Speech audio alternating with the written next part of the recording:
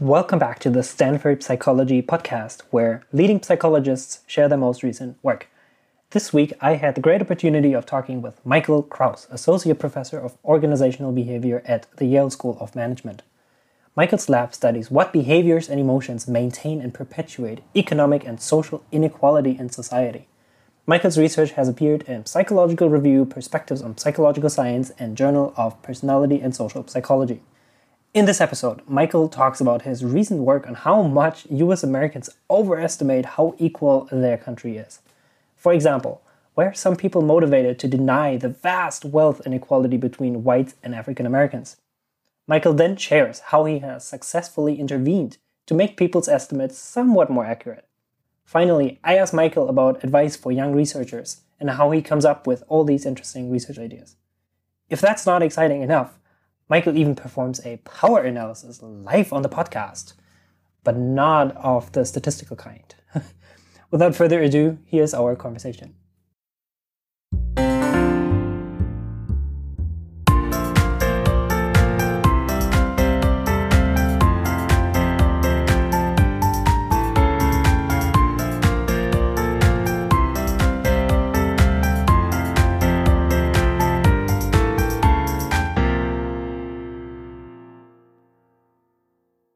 Today, it is my pleasure to welcome to the Stanford Psychology Podcast, Michael Kraus. Thank you so much for making the time. Thanks for having me on. We will be talking about inequality and perceptions of inequality in this episode today. But before that, I think we have to address an elephant in the room, which is that many of our listeners might be aware that a couple months ago, of course, you announced that you were denied tenure at Yale, which sparked a lot of outrage. And many people claiming, of course, that it was a very unjustified and horrible decision. I don't want to rehash everything that happened. People can read up about it online. But I think I'd be doing a disservice to our listeners if I didn't ask you first, how are you holding up? Yeah. So, I appreciate being able to talk a little bit about this. I should say first, in terms of talking about this public, I'm happy to share details, but in terms of for a larger audience, like a podcast, there's less I want to share in this kind of domain.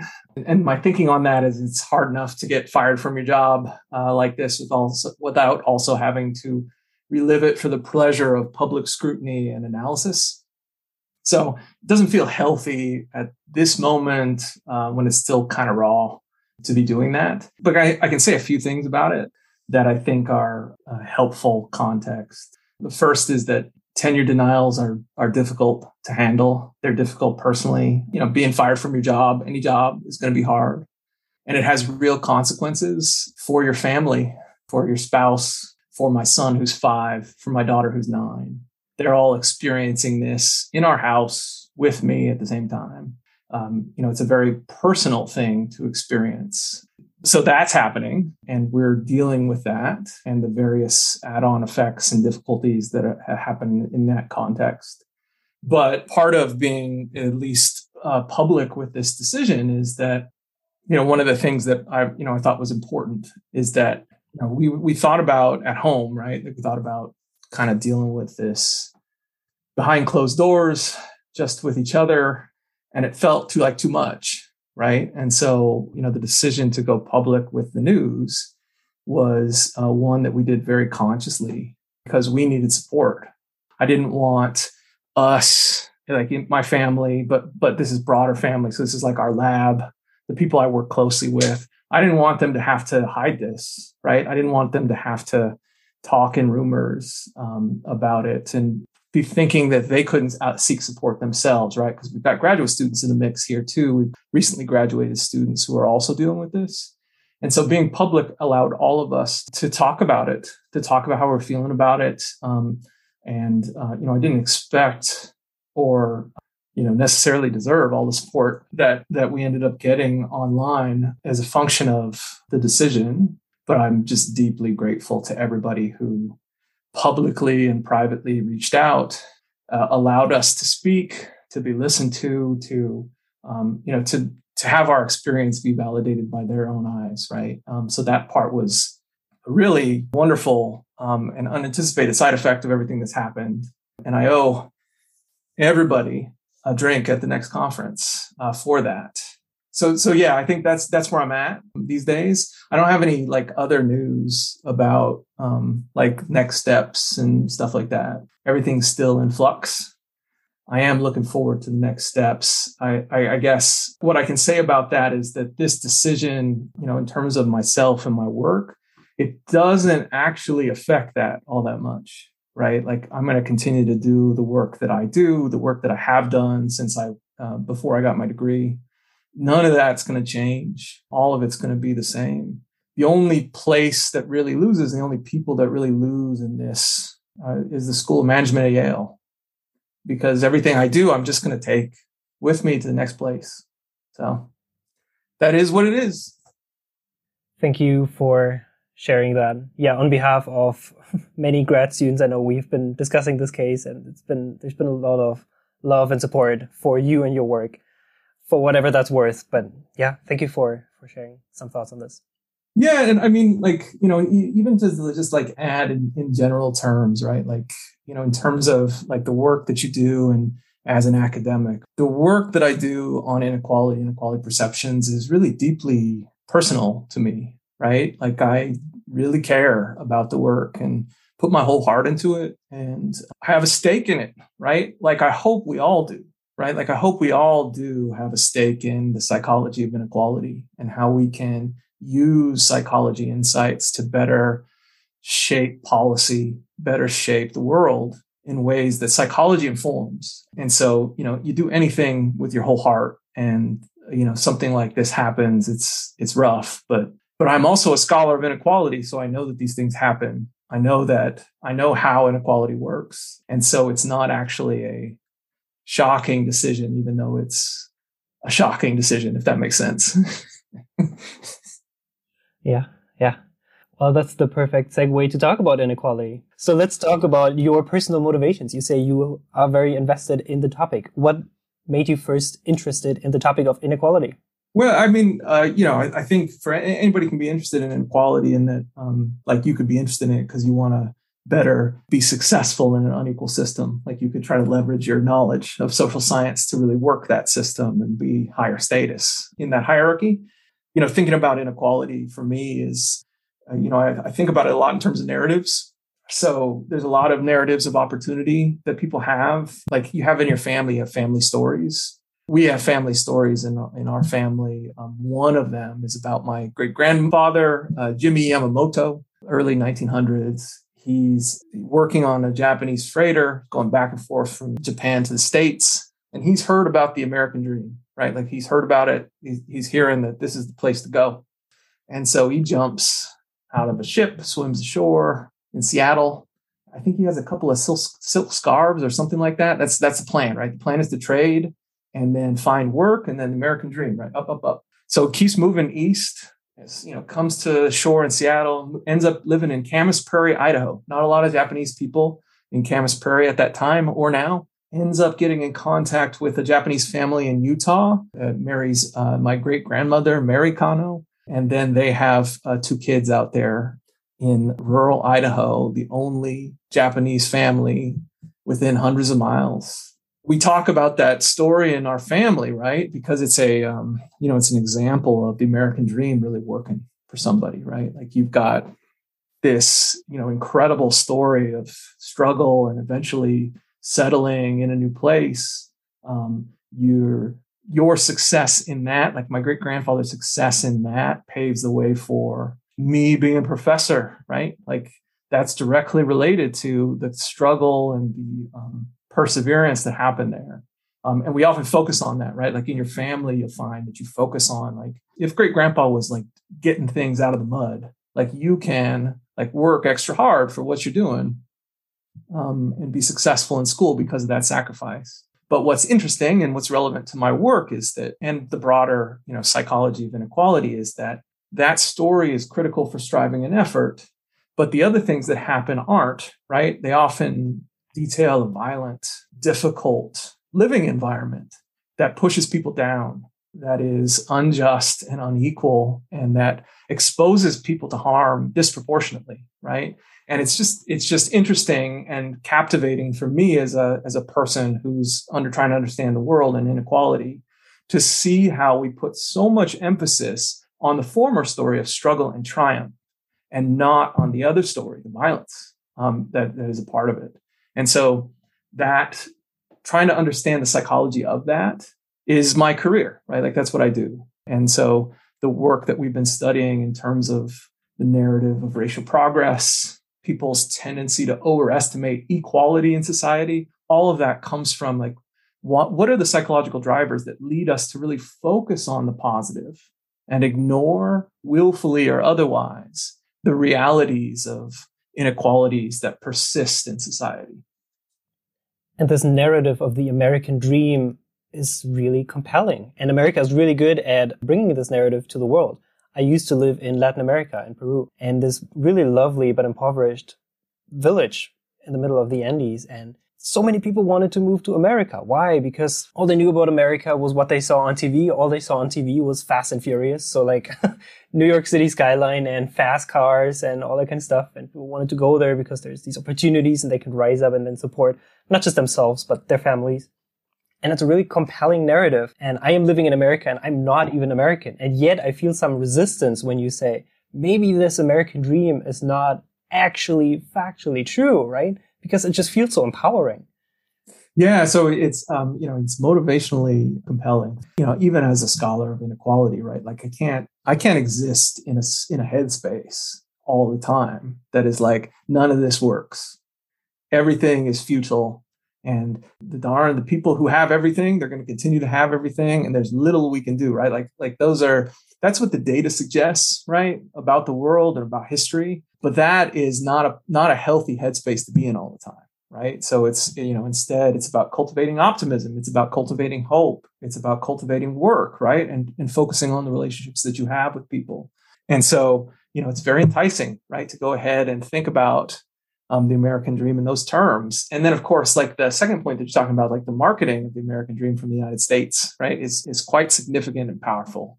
And it's central. I would say it's probably pretty central to the identity of people in the States. And then immigrants who come here are selected for those beliefs, right? It's because, you got to go through a lot of hoops to get into the States and to work here and the like. So you have to be really motivated from the start. Like we know a lot of basic social psychology that would predict that. But yeah, like in terms of central to the identity of America, right? Like I think about sporting events. The World Championship in basketball is going on right now between the Warriors and Boston. But wait a minute, why is it the World Championship? Aren't there other leagues, other basketball leagues around the world? Well, and the idea that people really want to believe in the American dream and that they can rise up and pull themselves up by the bootstraps. One prediction from that idea might be that people will be resistant to the idea that there's a lot of inequality in America, and structural inequality, which is, of course, where your paper comes in. Yeah. That we'll be talking about today, where we talk about one specific form of inequality, which is the white-black wealth gap. How bad is this gap and how accurate are we at estimating this gap?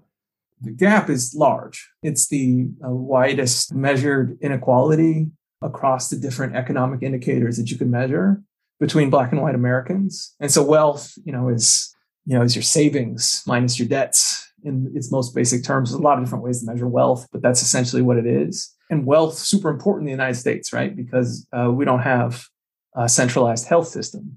So you got to have savings in case you get sick, in case you lose your job, in case a tree falls in your yard and breaks things, right? All those things are going to require savings to be able to handle. If you don't have it, then you're likely to go into debt or worse. So wealth, really important in the United States, but wealth is also inherited, right? And so that means that any inequalities in wages, in earnings, in wealth accrual capabilities that have existed across the entire history of your family in the United States, they will register. Any of that will register in terms of your wealth accumulated over time.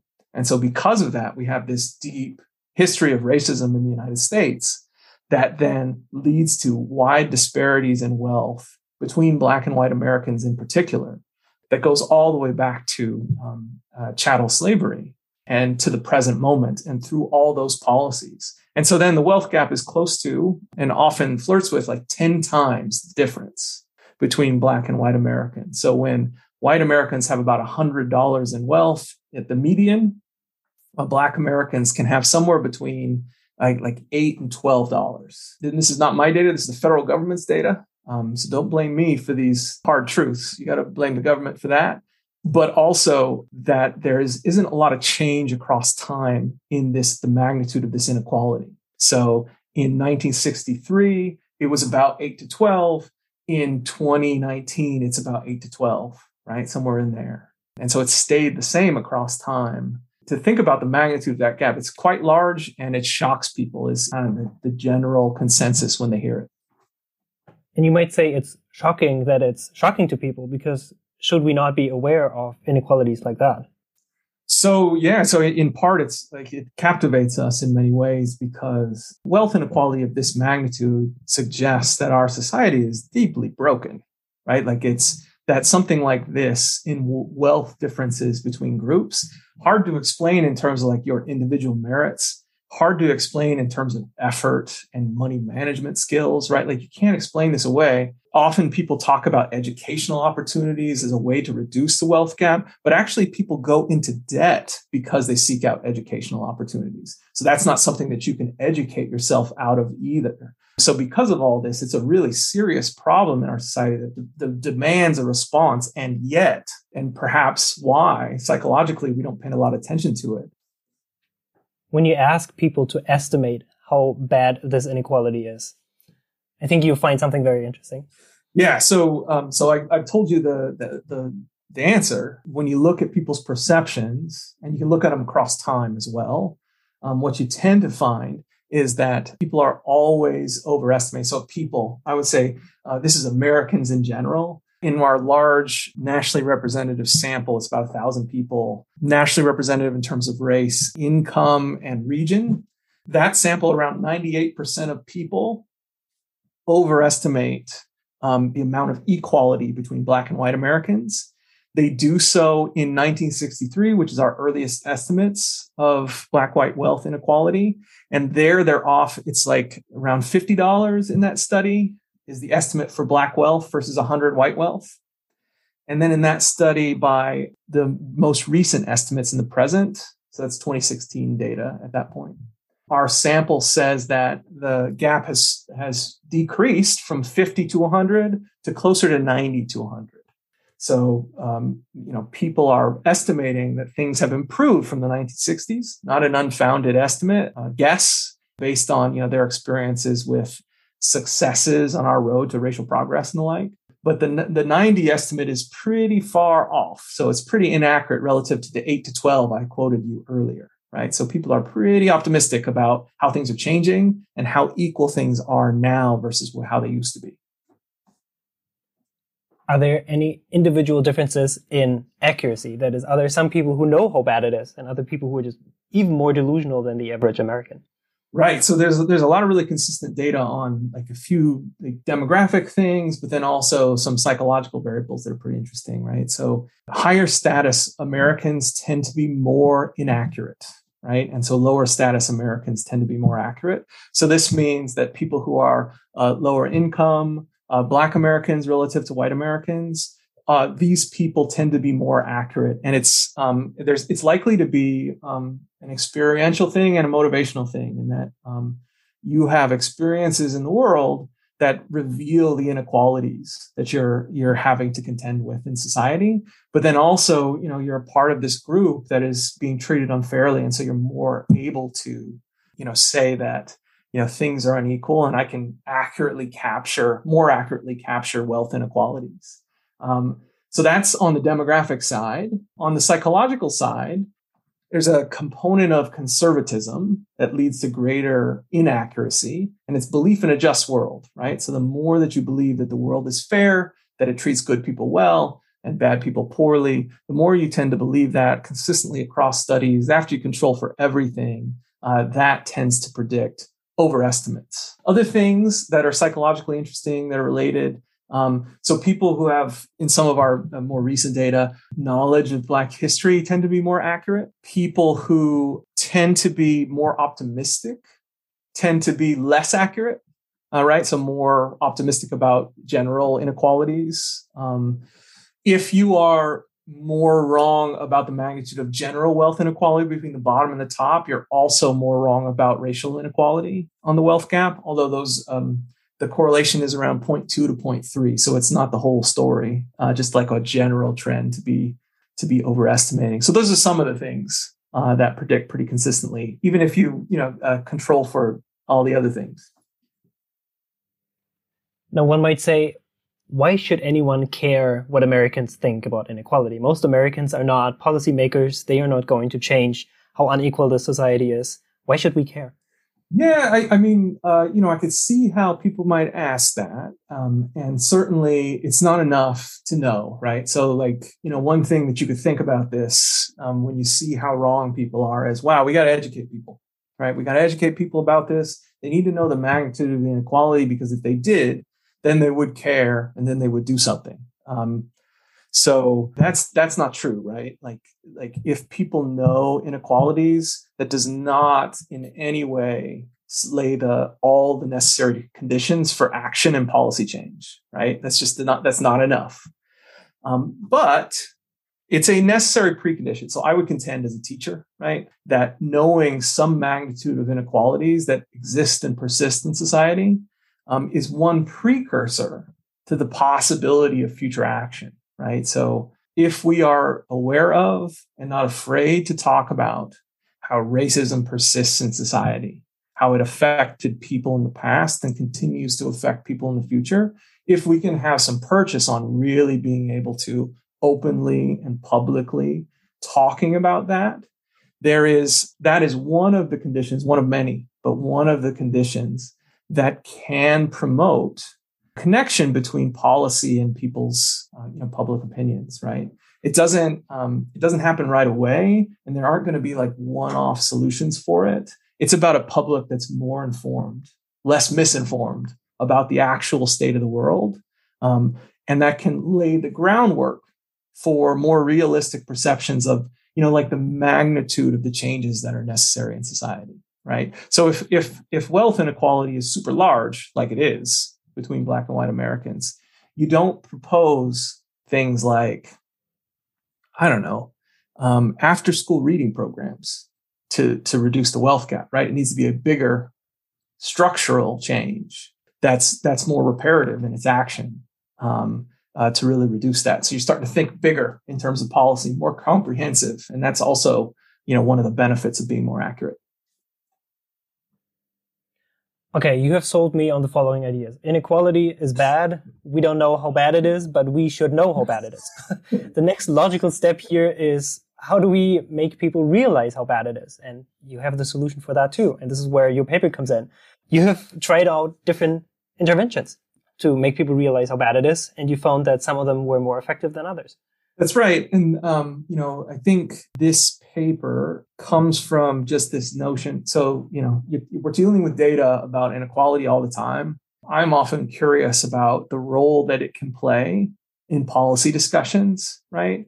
There are always the possibility that you can talk about inequalities, and this is work by your colleague, Jennifer Eberhardt, and it can lead to some pretty problematic thoughts about the world, right? Where you reveal an inequality in incarceration rates, and people double down on really problematic theories about aggression that groups like Black Americans might have, right? To explain why those inequalities are happening. And so this is a problem with data, right? You go around talking about inequalities, and people can make their own beliefs and fill in their own explanations, quite racist explanations for those inequalities, right? So one of the solutions might be, let's not talk about data when we're trying to persuade people. That's dangerous. It leads to some of these problems where people are misinterpreting it or using it to forward their own problematic arguments. But, I've also been a teacher for a long time, and, you do have these experiences when you talk about inequality in the classroom, wherein there's people in the room who, when they know, it changes them. Right? Like it changes how they think about inequality. It makes them think bigger about the possible solutions. Sometimes it changes the trajectory of what they're going to study in the future and how they're going to relate to the world. And so what are the ingredients, right? Like, what are the ingredients necessary to talk about the data in that way that's compelling, but then also leads to this kind of change? So that's the impetus for this study, right? So what we do is we have basically 3 experimental conditions where we're trying to get people to have a more realistic understanding of the magnitude of the current black-white wealth gap. The first condition that we hope works is this data condition, where we're telling people about the magnitude of racial inequality, first the magnitude of the black-white wealth gap, but then also the magnitude of the education gap, the magnitude of the gap in mobility, class mobility, and then magnitude of the gap in terms of housing inequalities. So we're giving them data on these inequalities between Black and white Americans, and we're comparing this condition to a condition where people are getting story about a single family, Black American immigrant family who is struggling, to contend with the inequalities that exist in their own lives in these same domains, on wealth, on housing, on education, on their path to go into college. So those are the 2 comparisons. And then we have a third condition. That's the combination, right? You've got this story, and then you zoom out to the data. And then the question is, so given these 3 conditions, which one is going to lead to more realistic perceptions of the magnitude of black-white wealth gap? Is the data about the magnitude of the wealth gap going to be necessary? The answer tends to be that the data are needed, right? Like, to really grab a hold of the extent of the magnitude of black-white wealth gap, people have to know, right? People have to be told. So at least that's the initial finding. But of course, this is a longitudinal study. And so what we also find is that over time, the people's learning decays, which is not an unsurprising thing. But they learn that the gap is large. And then we ask them again 3 to 6 months later, and again close to 18 months later. And people get a little less accurate across time. Wow. Data over narrative. That's not a very common finding, as you say, right? Oftentimes we talk about the power of storytelling, and you don't want to be the scientist who just talks about the data. But here, the kind of story people invoke is, pull yourself up by your bootstraps. These people just have to work harder. That's kind of their fault. And so that's, of course, not the narrative that we want. Right. And so it's a good control condition, right? Because I think our instincts are that the narrative is always going to work. And of course, like you're alluding to, there's a lot of studies where the narrative is quite good in these kinds of situations for helping people care, right, about policies. And so you don't want to leave with like thinking about or hearing about this study that we did and think, oh, I guess we got to abandon narratives. Actually, narratives are quite good and quite powerful. And there are going to be domains where data don't work at all. But it's really in this kind of special case situation wherein the wealth gap is so large, and then stories, especially the story that we use, also tends to zoom people in on the family in particular. So like, what are solutions for the family? And I think those are the 2 things that are really working against the narrative condition in our study that lead it to be less effective, right? Because it's, we have some exploratory findings about speech in the paper, wherein it's not the case that the people in the narrative condition don't care about racial inequality. In fact, they seem to care at least as much as the people in the data or the combined conditions, but they're really focused on helping the family with individualized kind of solutions about how you navigate the educational system and the challenges in it, how you catch up if you're behind. These are very critical thinking, deeply invested kind of suggestions that people are making in these conversations that we record right after the manipulation. But they're not really helpful in terms of system-wide inequalities that are affecting families, right? You don't catch up after generations of wealth inequality with extra striving or effort. And so I think this is a special case, like I said, wherein knowing the data can help you really understand the magnitude of these inequalities between Black and white Americans in terms of wealth, and then helps you think more structurally. So less in terms of achievement and more in terms of how society has to change a little bit. Education system has to change a little bit to reduce those inequalities. Not to be too cynical about these findings, but people overestimate how equal society is. Then you tell them how unequal it is, and they correct their estimates somewhat, but they're still inaccurate, even though you give them the actual numbers. One could be cynical about that and say you give people numbers and still they overestimate equality. So a couple of things about that, right? Like, so first, they're not everybody's perfect in terms of their estimates. There is resistance to our data, right? So we tell them the data, and I think there's skepticism, right? Where'd you get this data? That's not consistent with my experience. That's not consistent with my narrative. So it really speaks to how powerful some of these narratives of progress are, some of our own lay understandings of racial inequality are. And so it's going to take more than like a single handful of minutes kind of intervention to truly penetrate that and like elevate your understanding to a way that you have like a different theory of the world and how unequal it is. So this is one of the things that we got asked for the review process, right? So like, what's the dose response, right, that you need for this kind of intervention to work well, to where people are not decaying in terms of their learning? And, our response in the paper and the discussion of it is basically no single dose is going to work. Right? You're dealing with these narratives that are constant and central to how we understand the world around us and American society. And so being able to intervene on them is going to take something that's more constant. And so, I'm thinking about things like the success of PBS and helping kids read, right? Like how ubiquitous a programming structure like that can be for messaging about inequalities, right? And helping people grab that understanding. So it's really about like education plays a role, but it has to be constant and it has to be centralized and it has to be, part of our national strategy. So you can undo some of these narratives, which is why, potentially it's so important for people to be able to talk about racism in schools, to have conversations that are real and to fight hard to maintain those rights for teachers in public schools throughout the United States, right? Like it's that fight I see is really directly related to some of the misperceptions that keep coming up in this work. Yeah, zooming out a little bit, I know that you and Jennifer Richardson and other people in the space have been talking about the so-called myth of racial progress, right? This idea that, we used to be an unequal society in the past, but it's better now, or it's becoming better, or it's even equal now, so let's move on to other problems. Which of course can be just a rationalization to be complacent and not do anything about the still pervasive inequalities that exist. How do you think, knowing about this research, how do you think about actually celebrating actual wins that we might make in society? Small wins where we actually become more equal without giving people license to be complacent. So, for me, I think there's hope.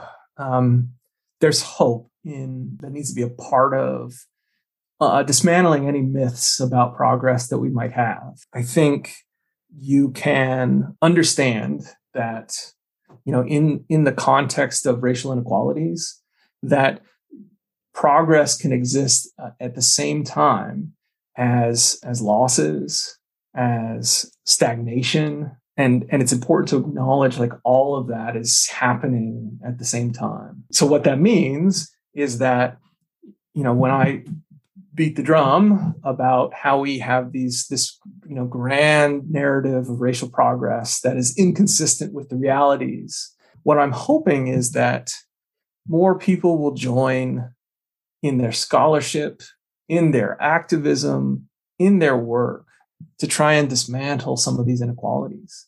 Because it's not that we can just sit around and wait for that to happen, right? There are really powerful, really motivated, really strongly institutionalized forces that prevent that from happening. So it really takes a concerted effort to keep pressure on society to open up the possibilities for progress, right? But then, so as we're doing that, so the hope is that we'll do that. You can't really do that if you don't have hope that things can change and a belief that you can change them. And so we want to have enough cynicism to reduce kind of this riding along, worried that bad things are going to happen. We want to engage people in policy, engage people in activism.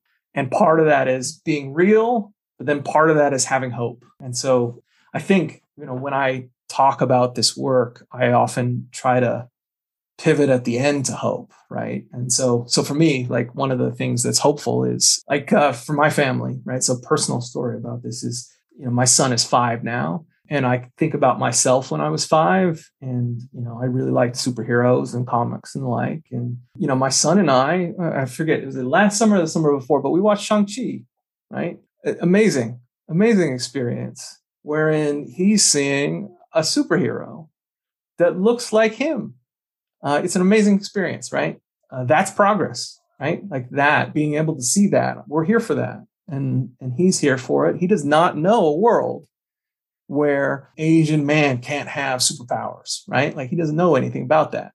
So that's real. That can exist alongside some of the apathy and some of the challenges and some of the myths that we have that make it hard to participate in the more just society that we desire.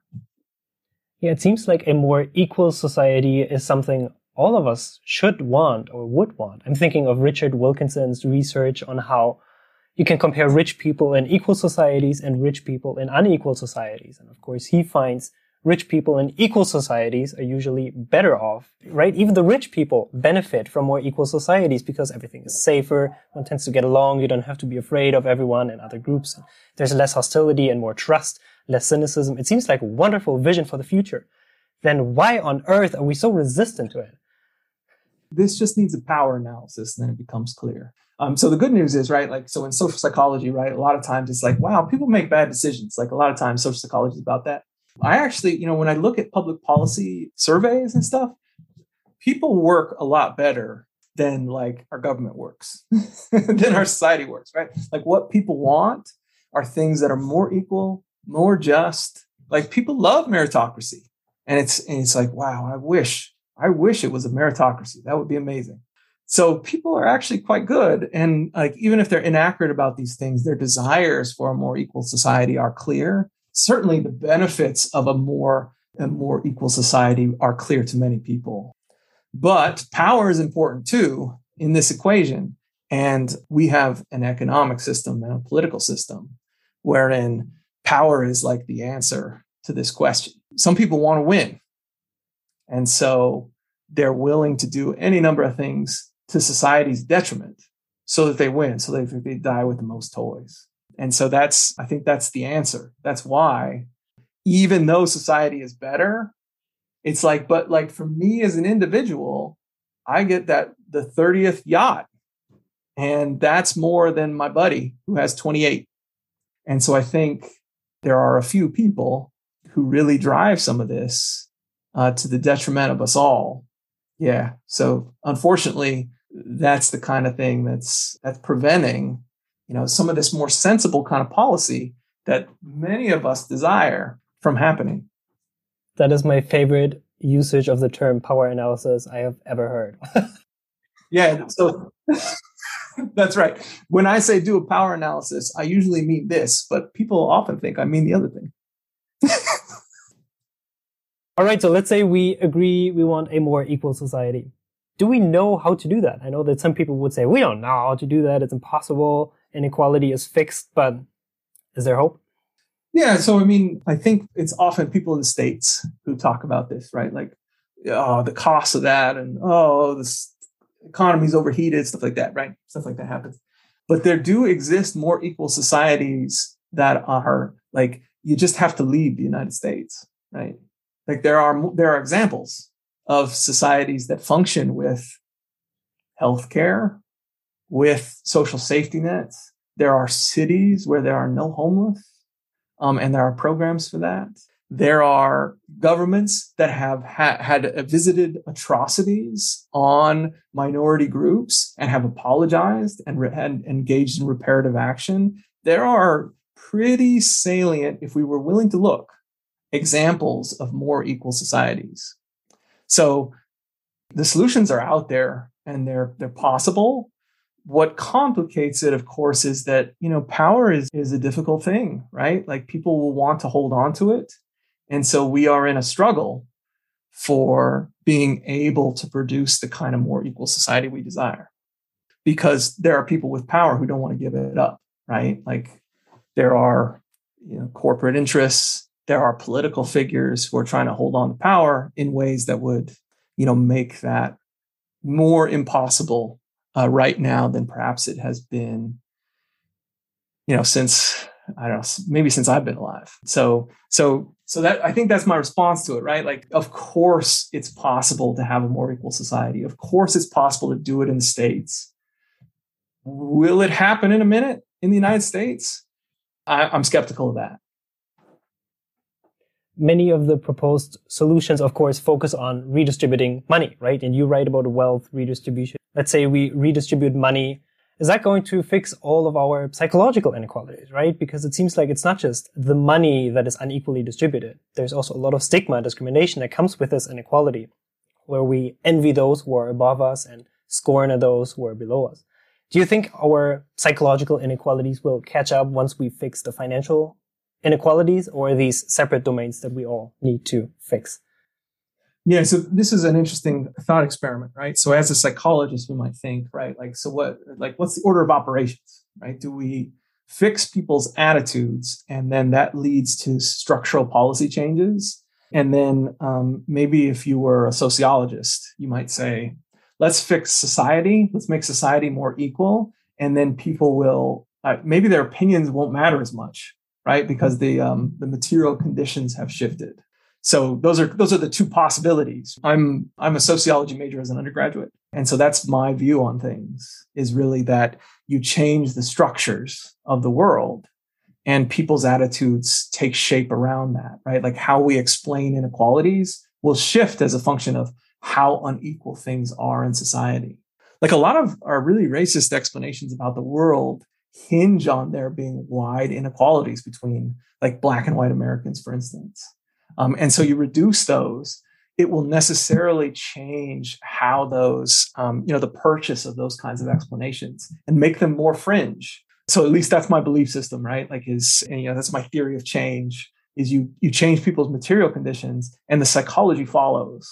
Now, addendum to that is, of course, that you don't want to ignore the psychology, right? The psychology is central to debates about policy. It's central to thinking about how you message about policy and how you fight for candidates and the like. And so policy, in terms of policy discussions, that part's really relevant and shouldn't be ignored, and is all a part of that. So psychology has a central role to play in all that, but the structures are what makes the change. You said we are stuck with our inequality in the US, in part because there are some people who just want power, who just want status. And having looked into the literature on status and power, one argument that I find sometimes is the idea that we all want status and power deep down. This is just who we are, and everyone just wants power, and we just are suppressed to different degrees by societies, which I always found strange. Like, everyone wants to be respected, but I don't think everyone wants to have 30 yachts. So there must be individual differences, I hope. What do you think about this idea that everyone wants status and power? No, I mean, I think that's a residual of the context of where we do science and who does it. So I think an idea like that can happen in the context of a really unequal academic discipline, right? Wherein the people who study power come from a certain subset of societal structures and families and the like, because there are a lot of alternative ways to envision power, right? Like communal ways to envision power, collaborative ways, collective power. There's a lot of other places, a lot of other examples to pull from wherein societies are organized in ways that disseminate and distribute, who gets to have a say. And so does everybody want power? Like, there are very clear examples of situations and contexts where that is not the case. And so for me, that's just a failure of imagination that's probably coming from like the positionality of the scientists that are doing the work. Did you just perform another power analysis? I did. On a podcast? I did. I'm just send me your code and I will do that power analysis. All right. Well, sadly, we are running up against time. And so I want to make sure you will have a chance to add whatever else is on your mind, and maybe whatever that might be, to tie it into another question we like to ask our guests, which is, how do you know an idea is worth pursuing? For me, it's pretty simple about ideas. And, I think a lot of people worry about having a good idea, and like people have concerns that it's a new idea and concerns that it's like, is it adding? Is it doing enough? And I think there's certainly a way of doing our science where you could focus on that, but it leads to a certain kind of work that's, I don't know, it's focused on the literature more than the world. So for me, it's just about connecting the work that you're doing to the world around you, right? Like, how does this matter to people in their lives? How is it connected to their actual experiences right now? And what's the psychology of it, right? Like, so as a psychologist, I'm asking, like, well, what's the role of psychology in the student debt crisis, in fights for $15 minimum wage, right? Like, these are the questions that I ask. Like, what's psychology's role in these big economic forces that are impacting people in their everyday lives?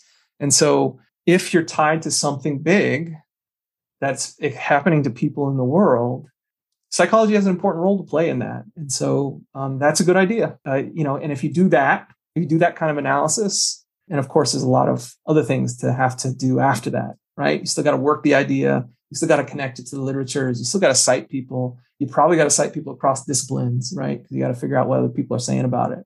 And then you got to do your experimental work and you got to do it well. But if you continually think about the world and think about the things that people face in their everyday lives, you're guaranteed to have good ideas that are going to help us push psychology forward in the ways that matter. And so, I would encourage people to just live and bring their psychology to that, and their struggle and their happiness and their grief and their triumphs, right? Like, if you bring psychology into that, you'll never run out of ideas. Wow. Well, there's only one question left I want to ask after that, which is, what is your advice for young academics who want to do research in psychology, but they don't really know, do I belong? Does this research matter? Am I going to matter? What is your advice? You can have a relationship with psychology that is, you're trying to enter, you're thinking about entering, you're thinking, like, why am I even doing this? Does this place want me? Do I have something to contribute? These are all important questions that many people ask when they're thinking about going into it. And you ask them for a reason, right? Because sometimes psychology sends you signals that you do not belong, that your ideas aren't good. Like, there's literally senior people who are telling you these things, in some ways, right? It could be a manuscript review, could be a like offhanded comment at a conference. Like, there's a lot of ways that people are telling you these things. Some of them are subtle. What are you doing here? Are things that people can be asking, right? So it's real to be asking these questions because the field can be saying these things to you. My own sense is that you're so needed in a field that's saying those things. So that is making you question your place. You don't have to be here. You can certainly do amazing things elsewhere. But if you decided to take on psychology as a job, as a profession, the field would benefit from having you here. And so it's not your responsibility to fix that. You're not your responsibility to stop that from happening to people in the next generation. But if you decided to stay here and you decided to take that on, wow, like how much benefit that we all get as a result of that struggle. It's big and important. And so, I think you don't have to. You certainly don't have to take this on, but we love it when you do. Incredible. Thank you so much for taking the time. Sure. Definitely, Eric. It's been a pleasure. Thank you so much for listening. We would love to hear what you think of this episode, or if you have any other suggestions for future guests or topics for the podcast. You can reach us at stanfordpsychpodcast@gmail.com. You can also connect with us on Twitter at stanfordpsypod. Finally, if you enjoyed this podcast, please consider leaving us a review on Apple Podcasts or elsewhere so more people can find us. Thank you so much.